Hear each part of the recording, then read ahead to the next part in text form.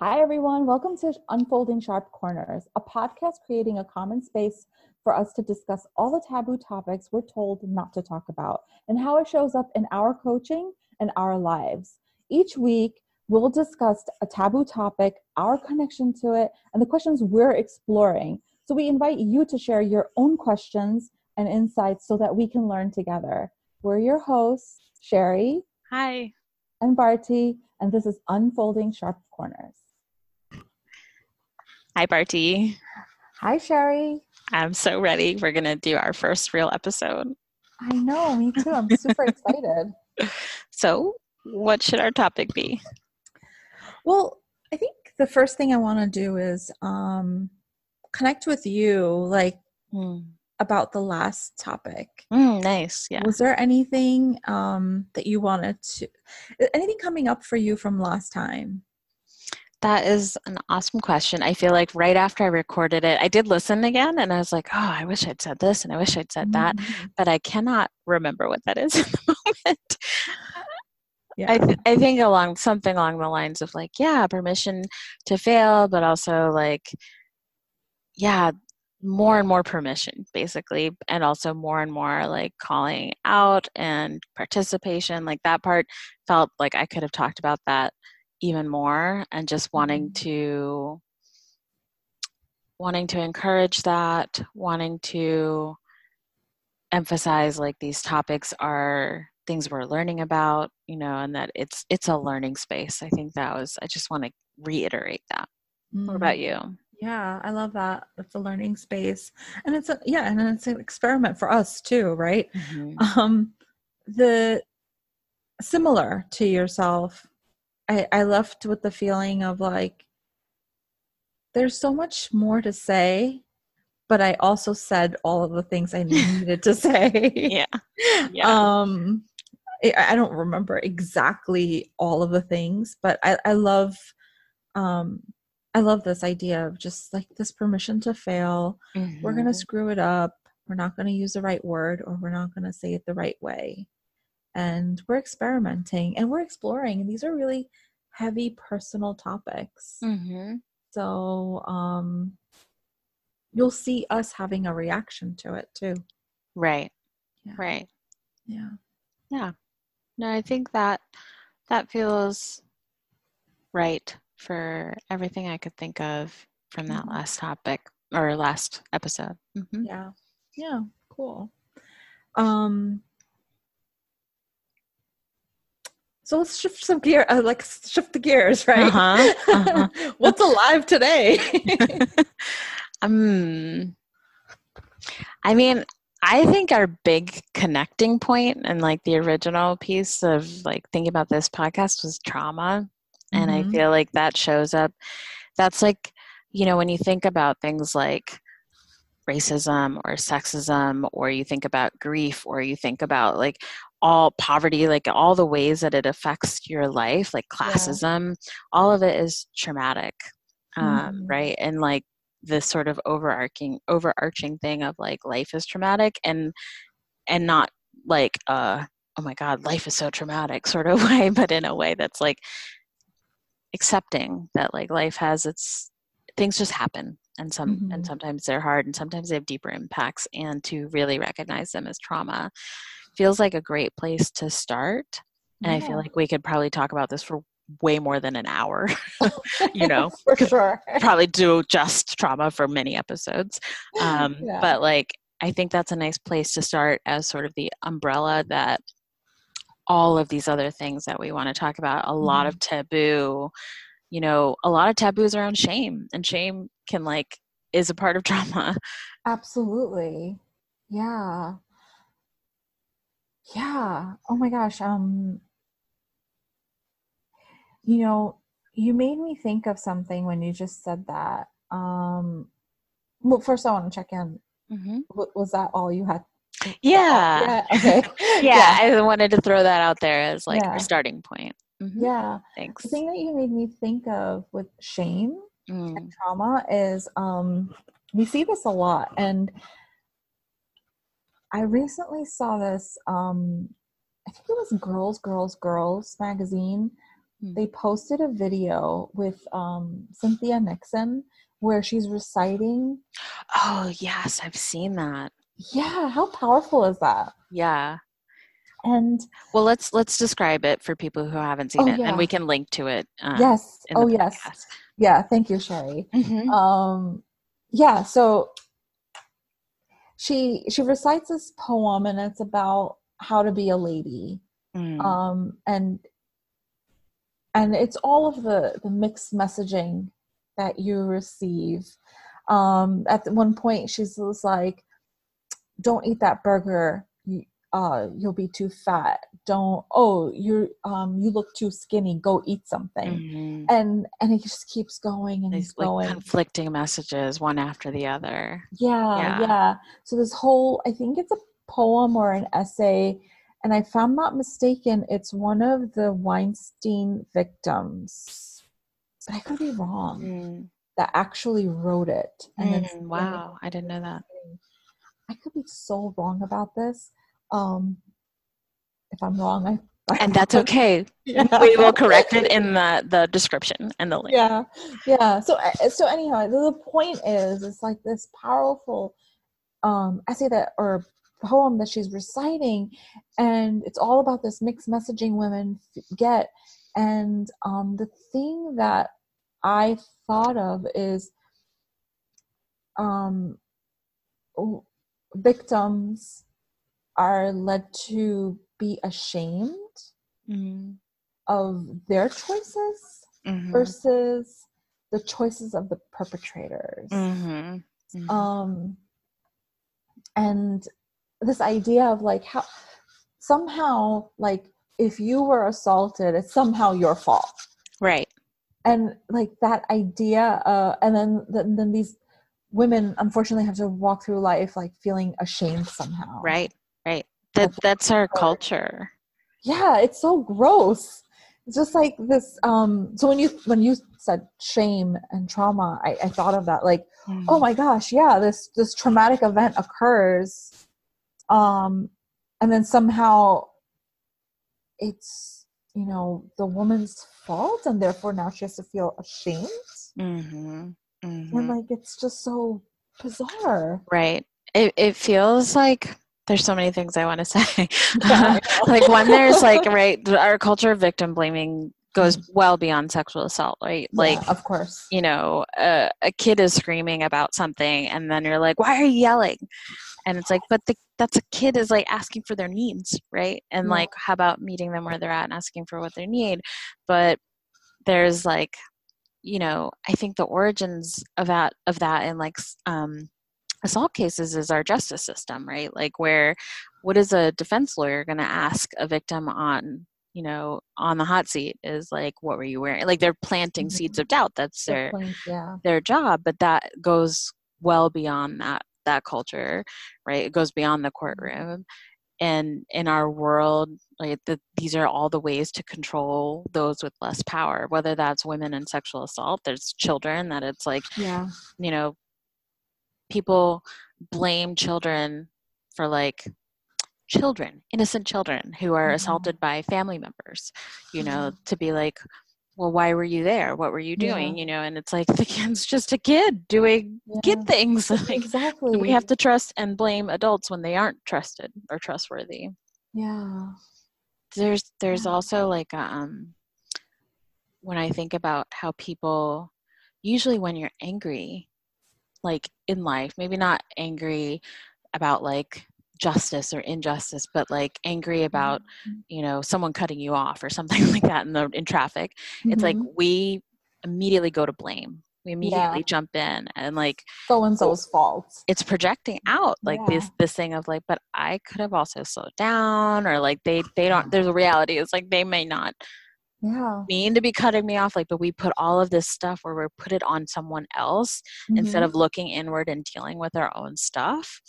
And that to me talks about the same thing with sexual assault. It's like, let's blame her or him, versus right? Like, the assault happens to all genders. But then also like, but then the person who has power is like, this is about sex, not about power. And like, that they made me do this, and you know, it just is like, you know, this not wanting to deal with their own problems, right? And so it's easy to project and blame that on someone else. Yeah. Oh my gosh. Yeah. Oh man, I remember there's this woman I've met in other things. She told me about her ex-husband and ex-mother-in-law, and this ex-husband was abusive, and the ex-mother-in-law like went around like spreading rumors that the woman was lying. And I remember like being like super shocked about it, and I'm like, how are you like how are you telling the story without like breaking down? Because this is such a like heavy thing. Like this ex-mother-in-law is like going around saying like you're a liar, you were never physically abused, where like there are pictures to prove this. Yeah. And she goes, I kind of, and she didn't mean this like, oh, I feel sorry for her, boo-hoo. Like she was like, I pity her. Like I feel sorry for her because like what else is she left to do with if she has to walk around on this earth and admit that her son is a physical abuser? And I was just like, and something you just said right now, like this idea of like looking within, and like instead of this ex-mother-in-law looking within and helping her son look within and like getting that stuff figured out and fixed, right, they went around like spreading rumors about this other woman. Right. Like, oh my God. Yep. Yeah. It's not, I mean, I think about that, like you think about racism, right? Yeah. If someone who is Black brings up racism in a space, then there's like, oh, I'm not racist. Yeah. Or, oh no, I don't see color. Like all the different things that people say to like not face that. Yeah. You may not be saying something explicitly racist, but that doesn't mean you're not. Like we're all a little bit racist because we live in and have been brainwashed into this system, and we need to acknowledge what exists within us so we can deal with it. But it's easier to blame the other person, be like, oh, you're just imagining things or whatever it is. So, you know, like that's not me. It's this whole like inability. It's a not wanting to be held accountable. Yeah, this idea of like not wanting to be held accountable. Yeah, and I wonder even like if it starts really young when like kids get away with like little things and then they just keep trying to get away with bigger and bigger things as they get older and have more power, have more money and more agency. Yeah, and whether it's getting away with it intentionally or like, again, no one holds you accountable. Like there's a job of parenting now that people are starting to really be aware of on the side of people who have power to realize they need to talk about that with their kids and layer that into their parenting as well. Yeah. It makes me think of like, I just read the book Educated by Tara Westover. I don't know if you've, it's a memoir. It's nonfiction. It's a memoir, but she grew up in Idaho, like with a family of preppers and never went, and also like they didn't trust the government, all these things. So she never went to school until like her sophomore year of high school. But then she, in all of this, like moving away, going to school, she ends up going to like Oxford and Cambridge and then Harvard, and like she makes it, but in that journey she loses her family, but also she sees the like brainwashing that has occurred in her life, right? And so this like lots of trauma, lots of like your story about the abuse and the stories of like that didn't happen, right? Or it's like everyone in the room, even her own mother, witnessed it, and then there were, over time the story would change, and then that would like it was gaslighting basically. She would have this like she's like, did that really happen? Yeah. Oh my God, I don't know. Or, I know it happened, but then if you're unsupported, you're just out there with no one but yourself to like try and remember and believe that it did really happen. Yeah. Yeah. And then you start to question yourself. You're just like walking around and like, you're like, wait, maybe I'm making it bigger than I thought. Yeah. Or I'm losing it. Maybe I'm making it all up. Yeah. Yeah. Yeah. I, yeah. Yeah. Like it's wild what people will do not to accept responsibility and to acknowledge that they have to look within first versus like just blaming the other person. I'm curious, there's a couple different questions I have for you. One is like, what's your personal connection to this, that like it's an important topic that is really a lot of the origin of like where we started this conversation and the reason for this podcast. And then like what open questions are you exploring with that? Yeah. So the personal aspect of it is I don't want to use, yeah, I guess I should use the terminology, but like I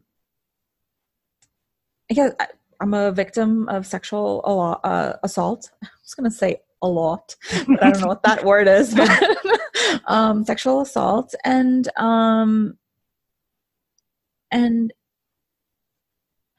the thing that the thing that I've been exploring is how do I went to therapy and everything like that. And the thing that I didn't learn in therapy is how to integrate it to be a part of my life. Instead, I learned how to like analyze it and like oh, here's how it affects my present. And so now what I'm working on is, well, how do I integrate it as a part of my life? Like, because here's the thing, like, and this is why I struggle with even saying like I'm a victim of, right? Like, I don't want the story of that I'm a victim. Like, and it's not because I'm minimizing it or anything like that. It's that I'm thriving in my life and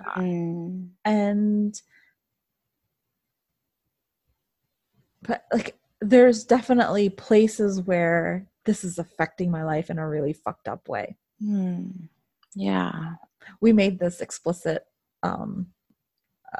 podcast episode. Good. I welcome it. Yeah. I hope YouTube does too. We'll figure it out. We'll figure it out. But yeah, like so there's this whole piece of it where yes, I know that I was a victim, and for many years I didn't talk about it because there's a lot of like shame associated with it and guilt and like, all the like all the stuff that we tell ourselves or we're led to believe to tell ourselves. And then there's the whole like packaging it like, okay, well that's my past, and like, okay, now I get to like live and this amazing life because I've dealt with it through therapy. And really what I'm realizing is like, well, it actually needs to be a part of my life. Like it needs to be a part of my story. It needs to be a part of who I am, because with that's a part of my essence. That's a part of me. Yeah, I love that. I love the word integration. I definitely want to draw a parallel to something I'm experiencing in my life, but I want to ask you about, I've heard of, I'm not a victim of sexual assault, and so I can't speak to it from my own experiences. But I have heard of others that I know speak of it as I'm a survivor of sexual assault. And and I think that's an individual, like when you're ready for a term or whatever Yeah. feels right. And some people don't want to go in that direction, and that's fine. Like it's up to each person. So I'm Yeah. curious how you feel about it. Um, and yeah, I guess just what your Yeah. experience of that word is. Yeah, I actually you actually reminded me. I have heard that before. Yeah, I like that. I it resonates for me because of the it feels okay.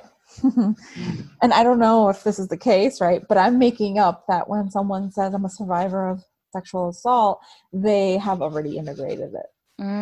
Okay. There's like something that's happened, that's occurred in their life. They've accepted it. It's a part of their story, the thing that I want. Got it. Yeah, Got it. yeah, Yeah. yeah. I definitely, as someone who hasn't lived that experience, there's the part of it that I think I always think about words and language and putting the onus of it on the right place. So like centering the quote unquote victim to like and putting the blame on like that I survived, and that means someone else did something to me, Yeah, right? And that it doesn't automatically make me a victim, right? That's exactly. sort of um like yeah, like I think even in like the world of like cancer survivors, right? Yeah, That yeah, and there's a whole like another level there with cancer, but um yeah, or like words that are like the word minority, is like, well, it automatically makes you less than. yeah. And I like more like even so I'm not quite sure this is the right word, but like the word marginalized means like Mm. someone else put me in the margins, as Yeah, opposed to like I am a minority. There's yeah. like it's like becomes part of my identity, as opposed to like someone else like the system, something did something to me. Yeah, So something about putting the onus on the right place so that yeah, this victim blaming sort yeah. of energy shifts in our language even. Yeah, yeah, I love that. Yeah, I actually, it's interesting. Like I said, it's interesting you even brought it into the conversation because I remember hearing that and I remember like it resonating for me. Mm. And I think what we're talking about right here is something similar than to what I felt like initially, like, oh, like when I think of survivor, I think of the person that's kind of like integrated it and like they've kind of because Mm. there's a mindset shift that occurs right when Yeah. you're strong, like when you're strong enough to say like I'm a survivor of this. It's like, well, I kicked its ass and Right. it is no, like I'm no longer a victim of it anymore. Yeah. Yeah. Yeah. I think our words matter a Yeah. lot, and externally, and this is in society, but internally into like what you talked about, our story and how we Yeah. integrate. Yeah. One of the things like what you've said brought up for me. Well, let me check. Like, do you feel like it's okay to move Yeah. into this? Yeah. Is a couple of years ago, I went to a conference, and there was this exercise where you told your story, Mm-hmm. and then you retell it as a superhero of Hmm. your life. And I really liked that. And it was very powerful for me, just in whatever it was, 15 minutes or however much time you had to do it, that I was like, it might not have even been like immediately in the moment, but over time I Yeah. was like, wow, there is a lot of power in narrative Yeah. and story. And so that has been powerful for me. I would say that was 5 or 6 years ago, and that has helped me like relook at my life in a whole new way. Mm-hmm. And I feel like that was a chapter. And now I'm in this place of in therapy. Like, this is only the second time in my life that I've gone to therapy, and not necessarily around a specific issue, but like ongoing general Mm-hmm. therapy. Yeah. And in that, talking about going back to childhood and going back to Mm-hmm. different parts of my life, and Yeah. layering not only my own stuff, but the context. I'm really grateful for my therapist's office. It has a sort of radical belief system and Oh. lays in like what is the context of living in capitalism or white supremacy, or layer in Yeah. like what are the systemic elements to your Yeah. life experience. And so seeing like, what does that mean to be a child of immigrants and to have one culture that you live in out in the world and one culture that you live in at home, and like all these different parts. And there was something about the exercise of telling my story as a superhero. Like the analogy I gave her was like, oh, you know those like shoe boxes that you put your photos in, like nice sturdy boxes? And I was like, it's almost like I put my life into these nice sturdy shoe boxes, like different chapters of my life in this really pretty way. And like you could look in and all the photos, right? And photos are usually always the happy moments. All those are there. I know what the in-between moments are, but I never address them. No one else sees them. No one else knows them. And sometimes I don't always know that. Like I've sort of glossed over what that might be like. And then then we're talking about like, oh, I could look at like all the millions of ways that I learned that I was different, that I didn't belong, that I didn't fit in, both at home and out, mostly out in the world, you know? And then over time, this like, I might belong more in American culture and then I lose my home culture, you know? And there's like, so I think what I'm trying to say is like different level of trauma, like I'd say lowercase t trauma. That is more like the daily, everyday life elements of like life is traumatic sort of things that also need to be reintegrated into my story. And I need to, I'm in this place of trying to own my story in its fullness, not just the pretty parts and like, oh yeah, I you know, moved my career from engineering to project management. I traveled the world, like all the successful pieces, but like, but the cost of doing that, like the emotional cost, the growth, the having to do that on my own, people not understanding that in my family or whatever, that there's this undercurrent that I don't acknowledge, that is still here, that I'm still trying to like weave back into my story, you know, and like add those in between moments in the photo boxes, you know, so my story is more full and whole, so I can like move forward in this way that I love that word integrated, that feels like I have owned all parts of my story. I think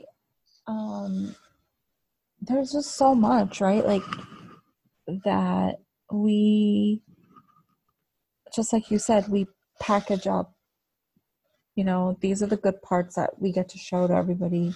These are the parts that we don't let anyone in except for the ones that we trust or whatever the case may be. And, you know, and we move on, you know, like, but if we don't open those things in that dusty corner in the garage or basement, they can truly wreak havoc on certain places in your lives. The story of, you know,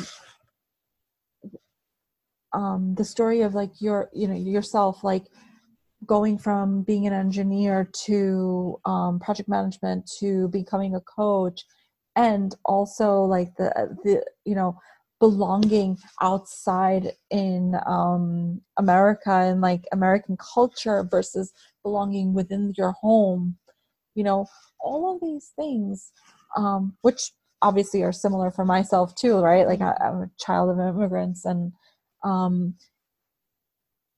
like all of these things, and then add all of the big T trauma events.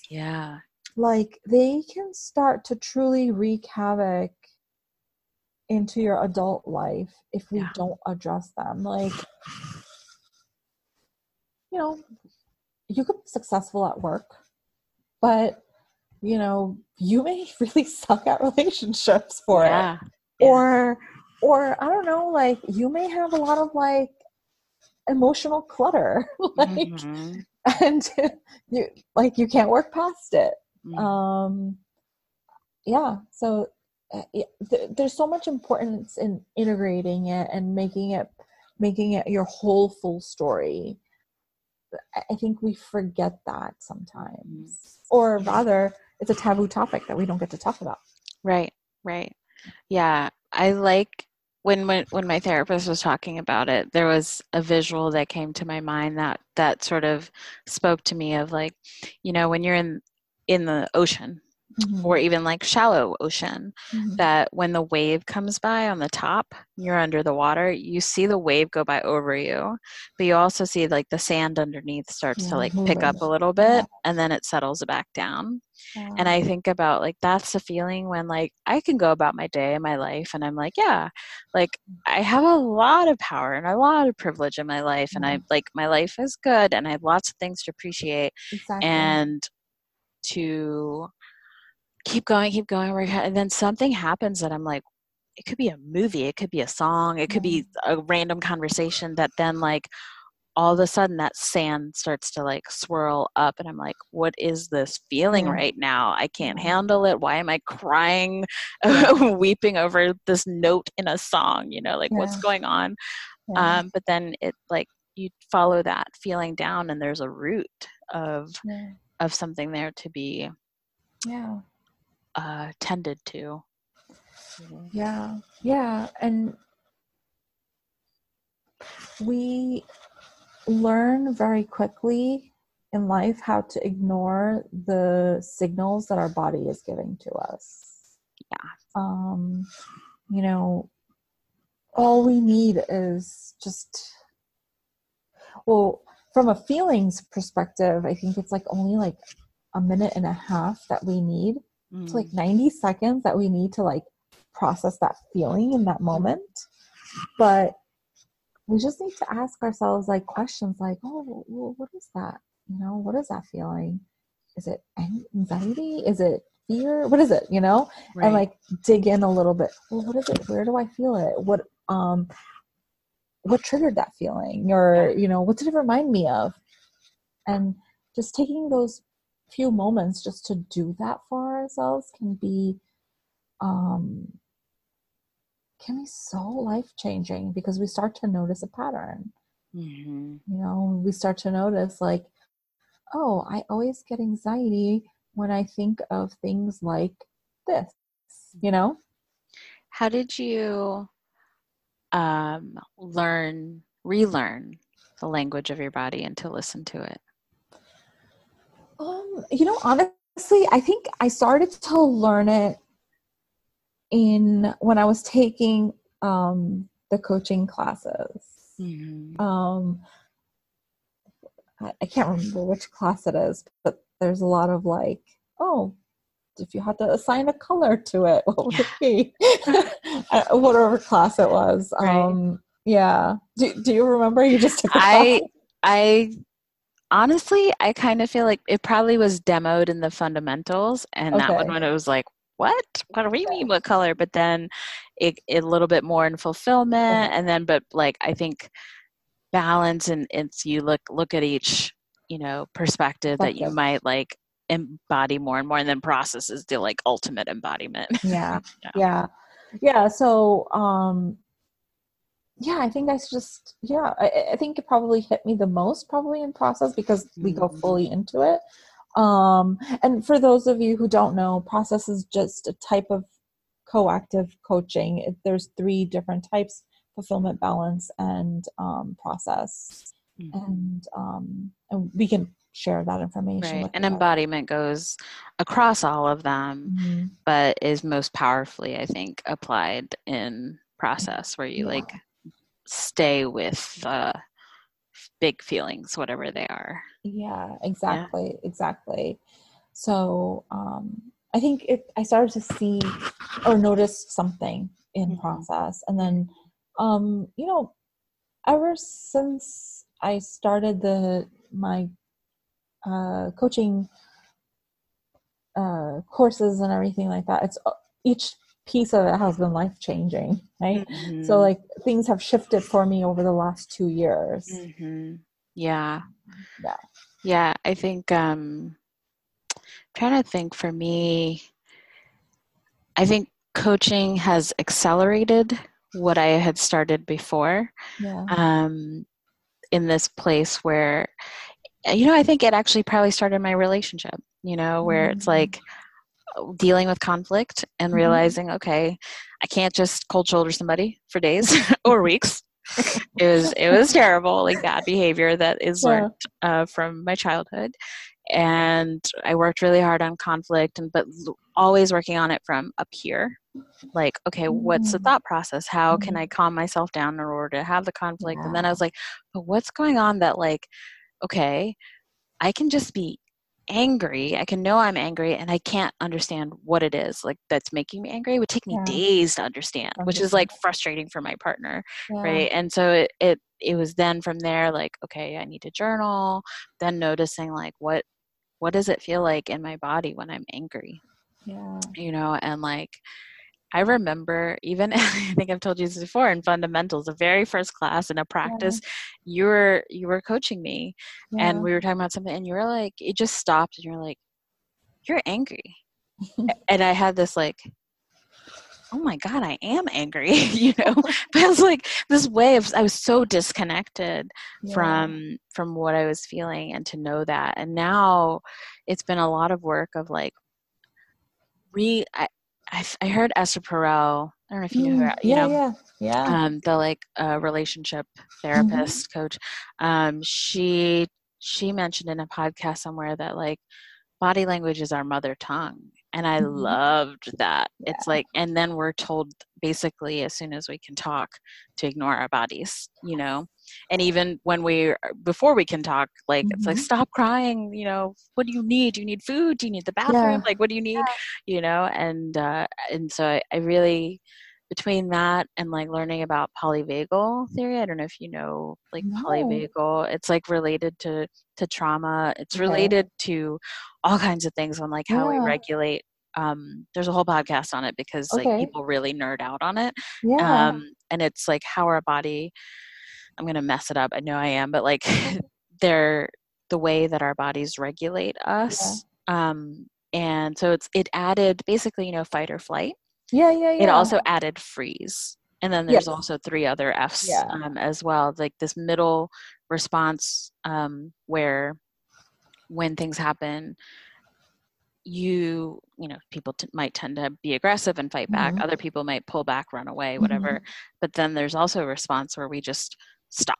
We freeze, right? Like, oh my God, what do I do? Right. Like, and that's what would happen to me when I was angry. I would, and the actual interesting thing is one of the other F's is fawn. Where you like, you know, like give in and you're like, oh, you're right. You make everybody else comfortable. Like a lot of people pleasing sort of space. And so that's what I realized was like happening to me was like my body had this almost immediate reaction to conflict and anger that was like freeze. And if it was in my face, I would just like give in, roll over. And I noticed I'm like, I'm not okay with rolling over, you know? And then I was like, I need to set a boundary. How do I do that? Right. And like learning that anger equated to like, oh, a boundary has been crossed. It feels like this.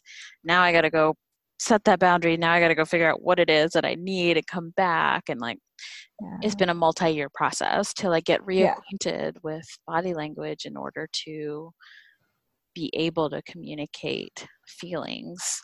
You know, so that process I feel so disconnected from my body, or I did. This is what you're bringing, like, this is so important because just like you said, this is something that we learn very young. A child is crying. I have nieces, and like, you know, sometimes you have to just let them cry it out. Like, let them process it out, right?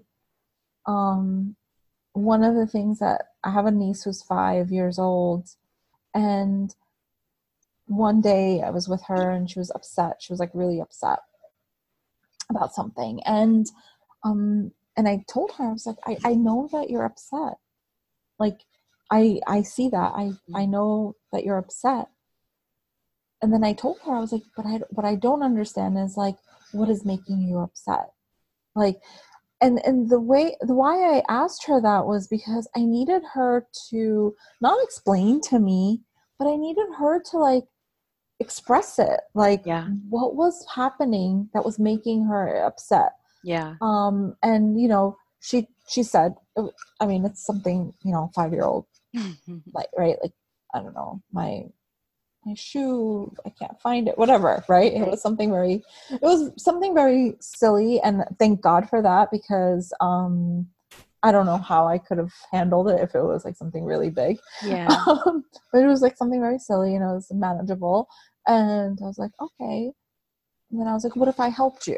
And then she was like, okay. And then, I helped her. And then once she processed that, I was just like, okay, are like, what are you feeling now? Like, Like, you coached her. Yeah, like I basically coached her, like as a kid, like what's happening now, and she was like, "Oh, I'm good. Like I'm a little hungry, And I'm just like, all right, let's get you some food, But this process of like asking them like what's making them upset, and like, or what's making them angry, or what's making them, whatever. It's so important to help them get to happiness, or to get them to being good, right? Versus what I see a lot of is like people want to just jump to like the good part. Mm-hmm. Or I'm going to dominate you and control you. And yeah. like, you better listen to me because I'm your parent, or intimidate them. And then they lose their agency over themselves. Yeah. So it's like, this is something that I'm lucky enough to do with her. And like, she's my little social experiment. No, I'm just kidding. I'm kidding. But yeah, like it's just like, it's so important to like check in with them and just be like, okay, I see that you're upset. Like, I get it. I just don't know what's making you upset. And like, just checking in with them, or like, I see that you're angry, like, but I don't know what's making you angry. Right. And admitting that, even like, be like, did I do something? Like, Yeah. And apologizing for it if it was you, Right. I love that. That's curiosity. Like, yeah, you put yourself on an equal plane with her to say, it's not that I know better or what you need or whatever. It's like, what do you need? What's going on? Let's, and you validated and like held her like, yeah, I see that you're crying, or I see you're upset, and I think it's easy for kids especially to feel ignored, Oh my gosh, yeah, absolutely. And it's hard, right? Like for them, because anything can feel like,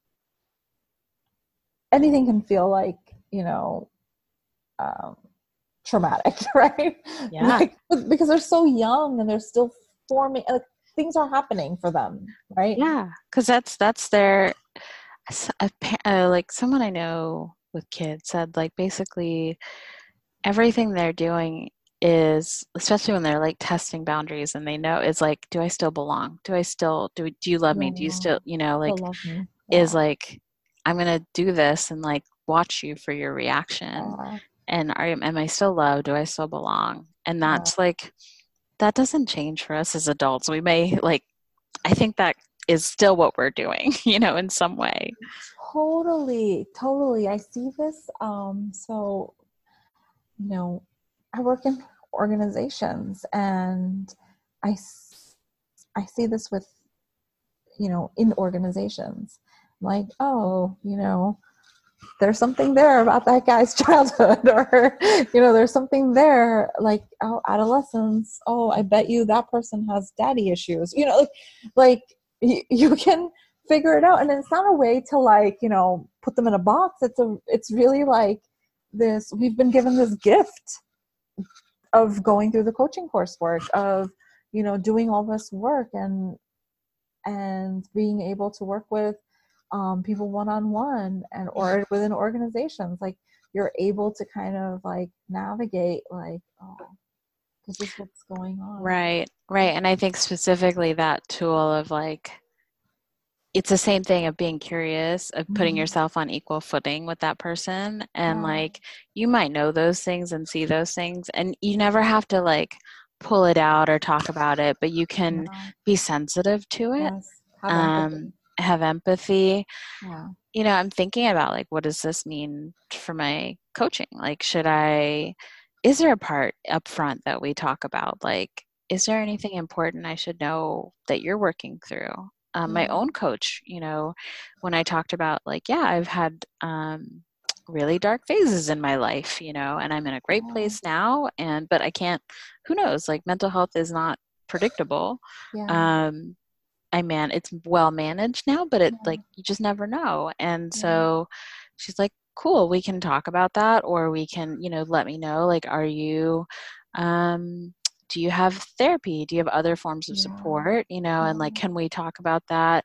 And you know, are you on any medication? And should I know? Because like, you know, sometimes if your medication is suddenly stopped, you know, it can affect your mental health. And then, so how do we just like make it okay to talk about that? So coming back to shame, like how do we like remove the shame or stigma up front in a relationship to like be able to make it okay to talk about later, like set that like what's the word, foundation, you know?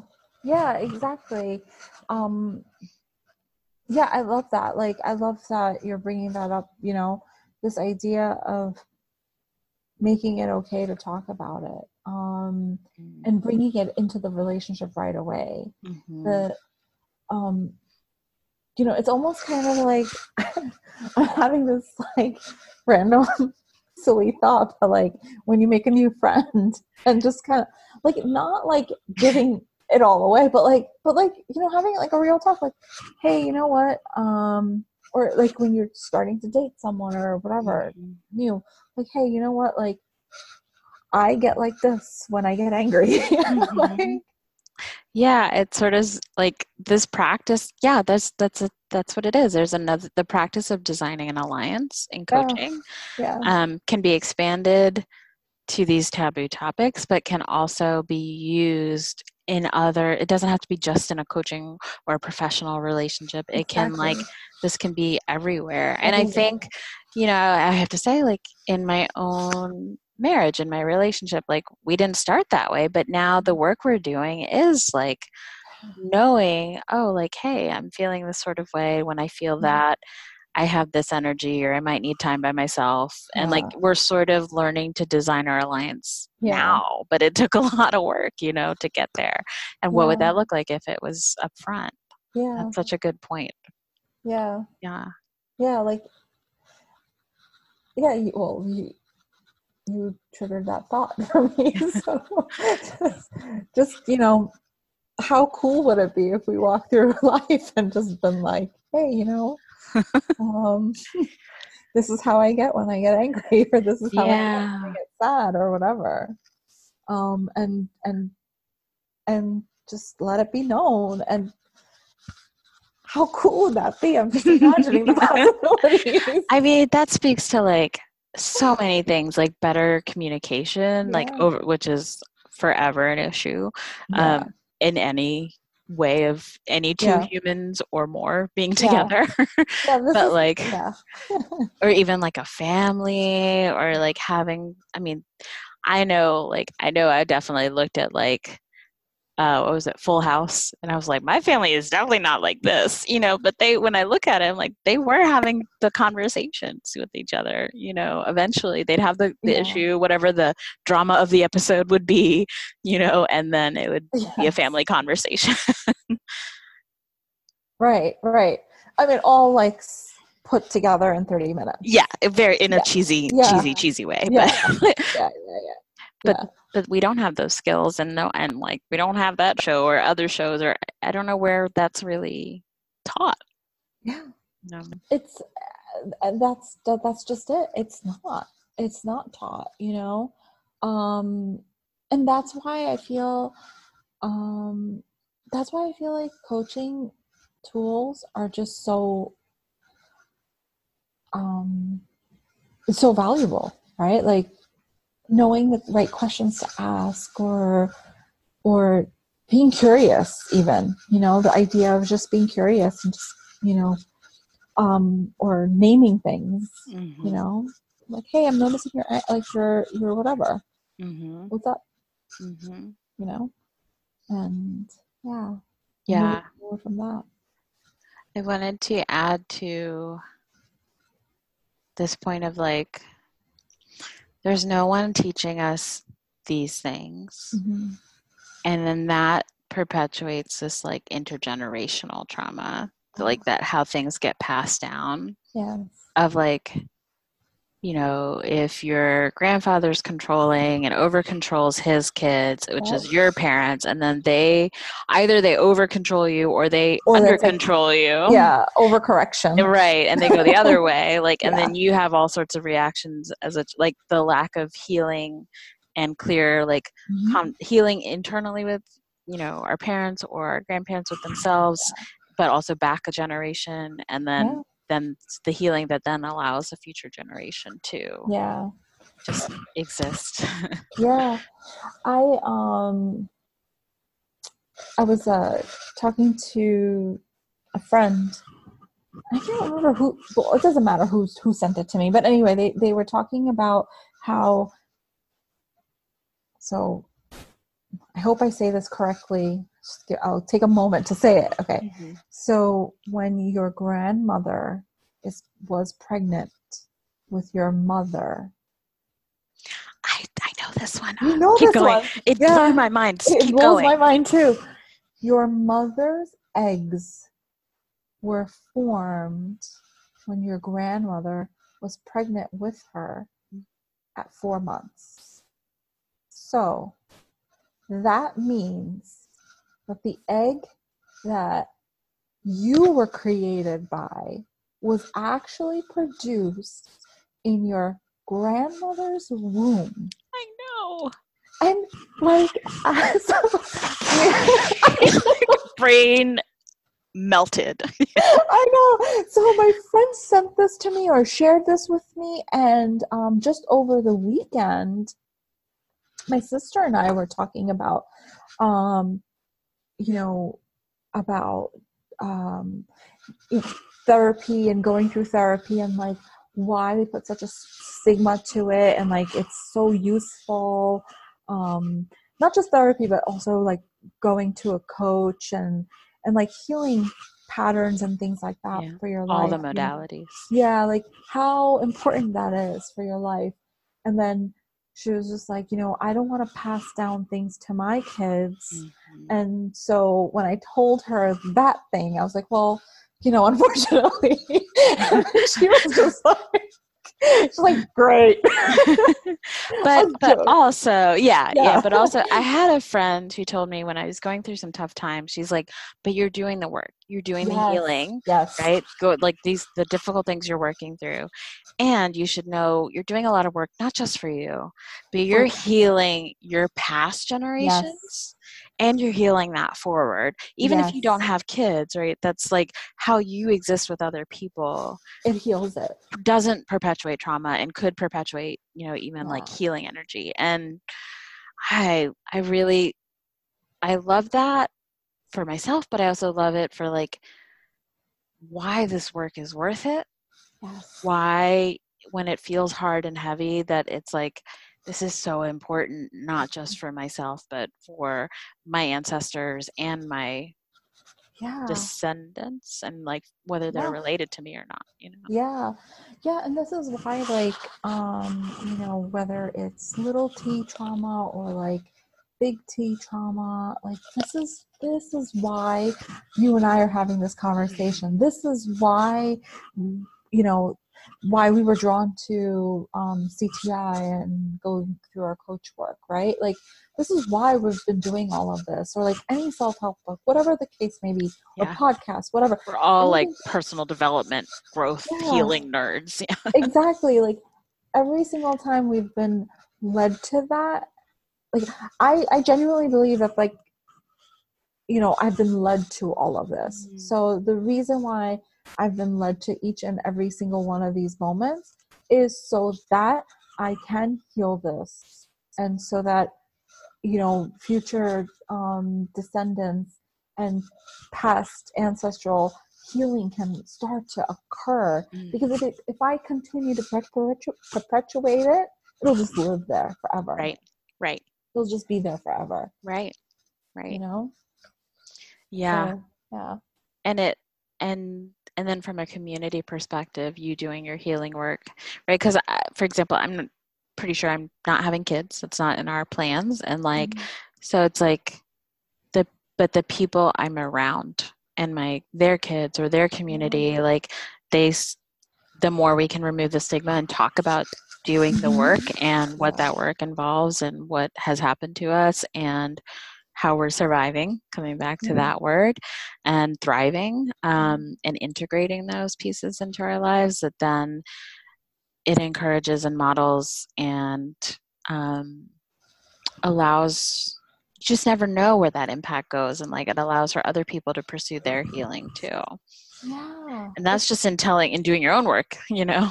Yeah. Yeah. Like like, yeah, exactly. Like if we do this work, then we encourage all of these other people to do this work, or listen to a podcast like this right. Like, this was one of the things that you and I talked about, Sherry. Like, we're doing this to also share a little bit, not just of our own exploration and experimentation, but also like how we're healing this trauma for ourselves, so that maybe someone can learn from that and like and share with us, and like there's this exchange in this community. Yes.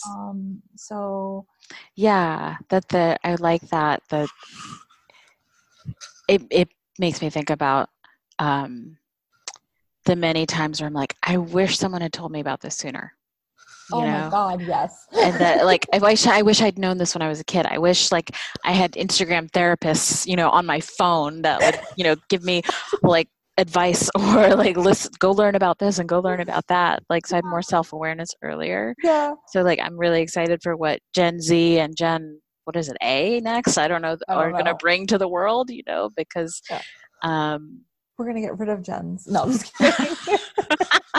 It's probably true. Like, yeah, but like they have more access to information and we're finally talking about things that are or have been stigmas and like stigmatized, and bringing them back out into the light, and creating awareness.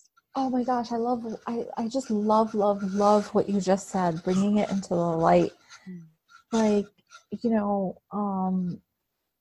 these are really heavy and dark things sometimes that we're going to cover. And it's just so important for us to like go in there with our flashlights and just like bring light to it, and like, and like bring it to the light, and like, open that basement up, because without that, like, it's just so much lost. Yeah. As we like get closer to the end of our time, I'm thinking about like if there's a takeaway, or if there's an open question or something we want to continue to reflect on or come back to in our next session. What do you think? Session, like it's a coaching session. Our next podcast. I mean, yeah, sort of, yeah.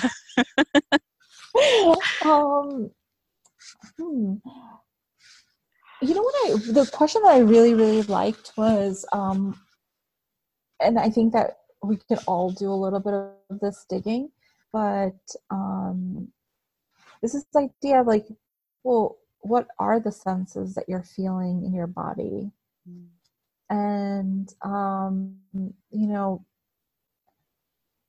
I think you and I have started to, we've been doing this work, and so we've been a little bit more, we notice, right? But even just like writing it down when we notice, sometimes I feel like I notice it and then I forget about it.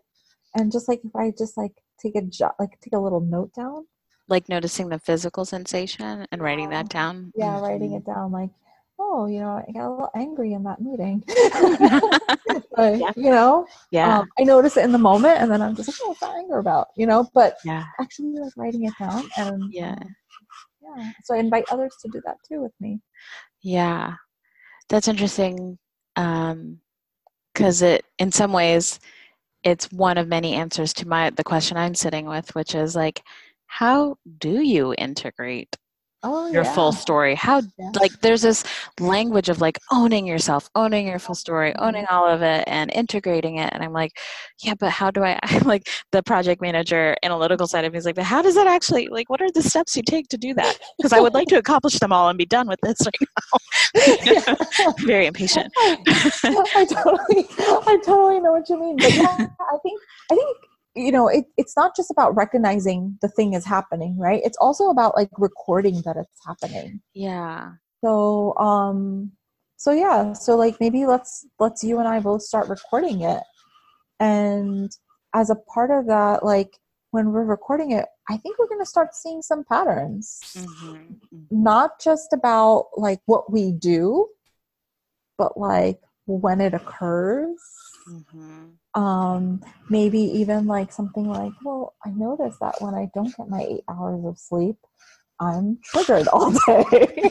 Right? Yes. Right? So foundational self-care. Yeah, foundational stuff, like, and just, we'll start noticing that for ourselves. Yeah, I like that. For a brief while, like a week, I did do this like voice notes, voice recording, like when I would think about like moments of my past where I might have shame or embarrassment or just like, those cringy feelings. And I'm like, oh God, that happened.